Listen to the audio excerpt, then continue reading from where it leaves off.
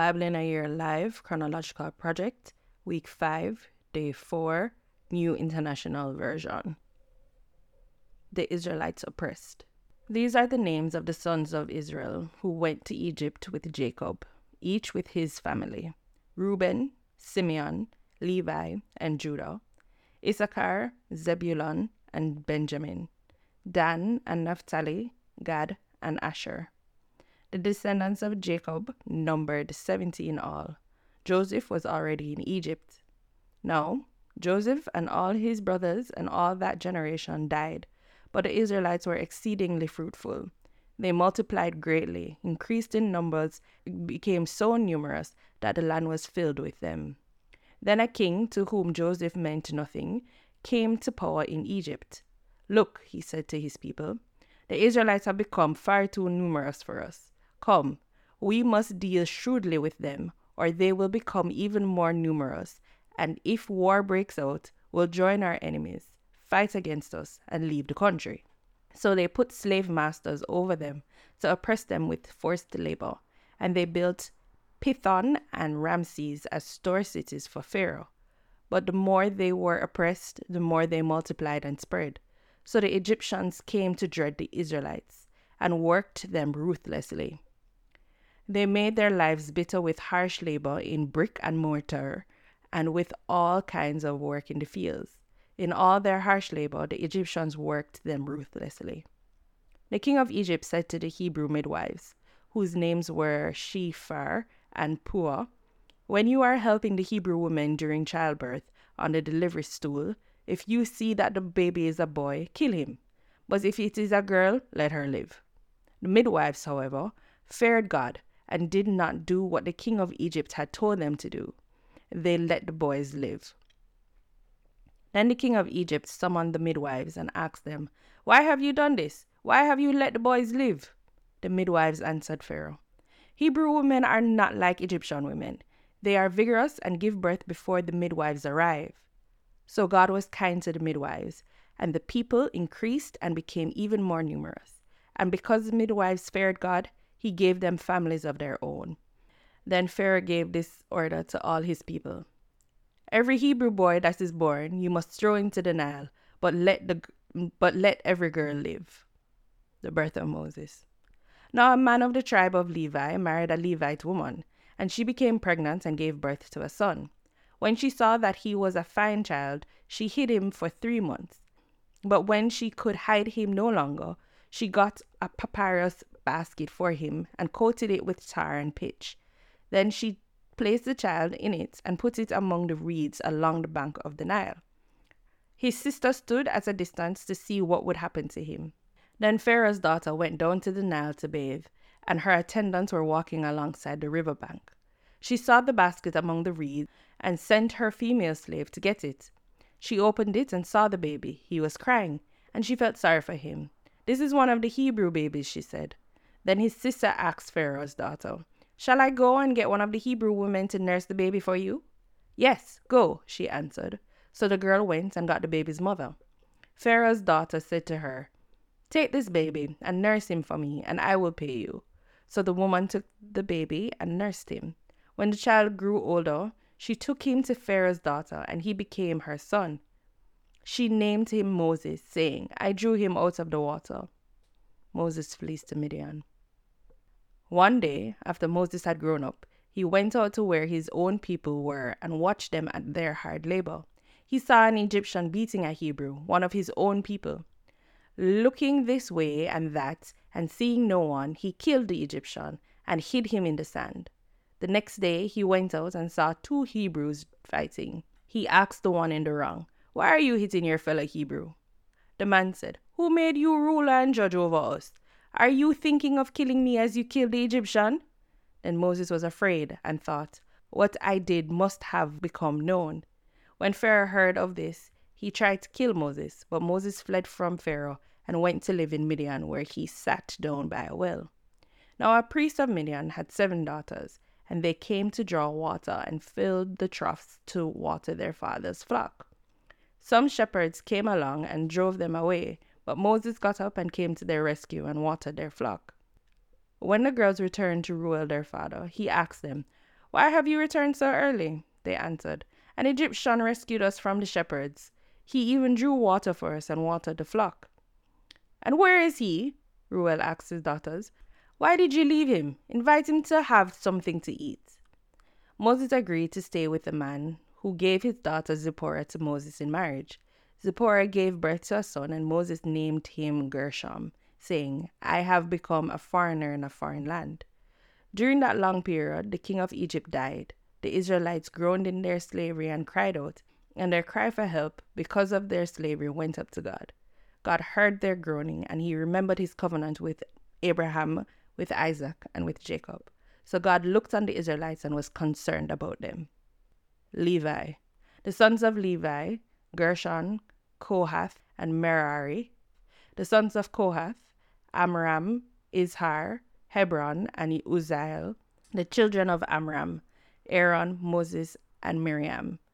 The sons of Aaron, Nadab, Abihu, Eleazar, and Ithamar. Moses and the burning bush. Now Moses was tending the flock of Jethro, his father-in-law, the priest of Midian, and he led the flock to the far side of the wilderness, and came to Horeb, the mountain of God. There the angel of the Lord appeared to him in flames of fire from within a bush. Moses saw that though the bush was on fire, it did not burn up. So Moses thought, I will go over and see this strange sight, why the bush does not burn up. When the Lord saw that he had gone over to look, God called to him from within the bush, Moses, Moses. And Moses said, Here I am.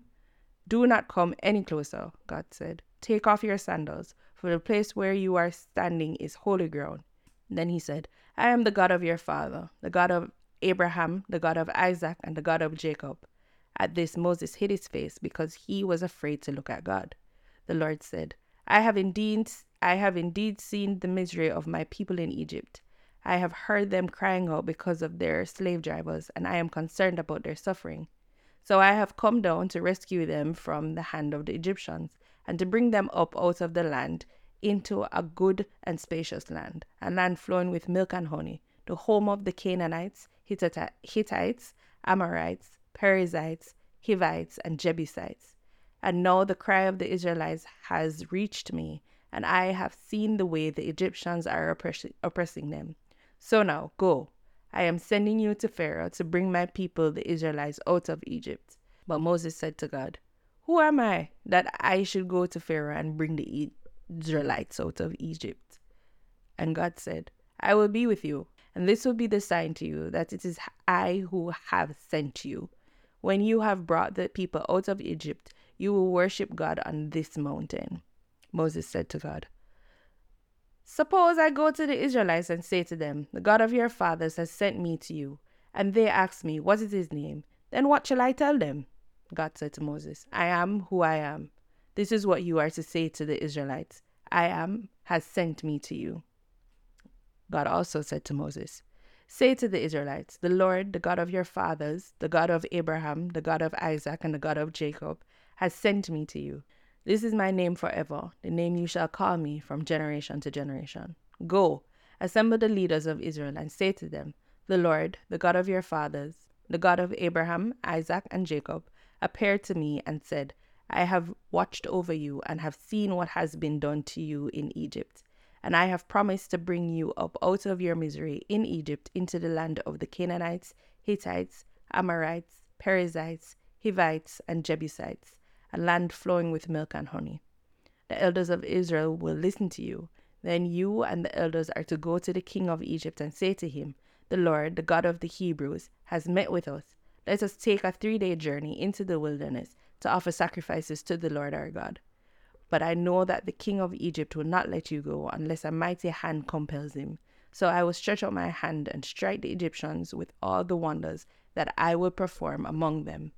After that, he will let you go. And I will make the Egyptians favorably disposed toward this people, so that when you leave, you will not go empty-handed. Every woman is to ask her neighbor and any woman living in her house for articles of silver and gold and for clothing, which you will put on your sons and daughters, and so you will plunder Egypt. Signs for Moses. Moses answered, What if they do not believe me or listen to me and say, the Lord did not appear to you? Then the Lord said to him, what is that in your hand? A staff, he replied. The Lord said, throw it on the ground. Moses threw it on the ground, and it became a snake, and he ran from it. Then the Lord said to him, reach out your hand and take it by the tail. So Moses reached out and took hold of the snake, and it turned back into a staff in his hand. This, said the Lord, is so that they may believe that the Lord, the God of their fathers, the God of Abraham, the God of Isaac, and the God of Jacob, has appeared to you. And the Lord said, put your hand inside your cloak. So Moses put his hand inside his cloak. And when he took it out, the skin was leprous. It had become as white as snow. Now put it back into your cloak, he said. So Moses put his hand back into his cloak, and when he took it out, it was restored like the rest of his flesh. Then the Lord said, if they do not believe you or pay attention to the first sign, they may believe the second. And if they do not believe these two signs or listen to you, take some water from the Nile and pour it on the dry ground. The water you take from the river will become blood on the ground. Moses said to the Lord, pardon your servant, Lord. I have never been eloquent, neither in the past nor since you have spoken to your servant.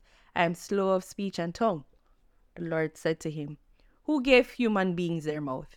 Who makes them deaf or mute? Who gives them sight or makes them blind? Is it not I, the Lord? Now go, I will help you speak, and I will teach you what to say. But Moses said, pardon your servant, Lord. Please send someone else. And the Lord's anger burned against Moses, and he said, what about your brother, Aaron the Levite? I know he can speak well. He is already on his way to meet you, and he will be glad to see you. You shall speak to him and put words in his mouth. I will help both of you speak and will teach you what to do. He will speak to the people for you, and it will be as if he were your mouth, and as if you were God to him. But take this staff in your hand so you can perform the signs with it.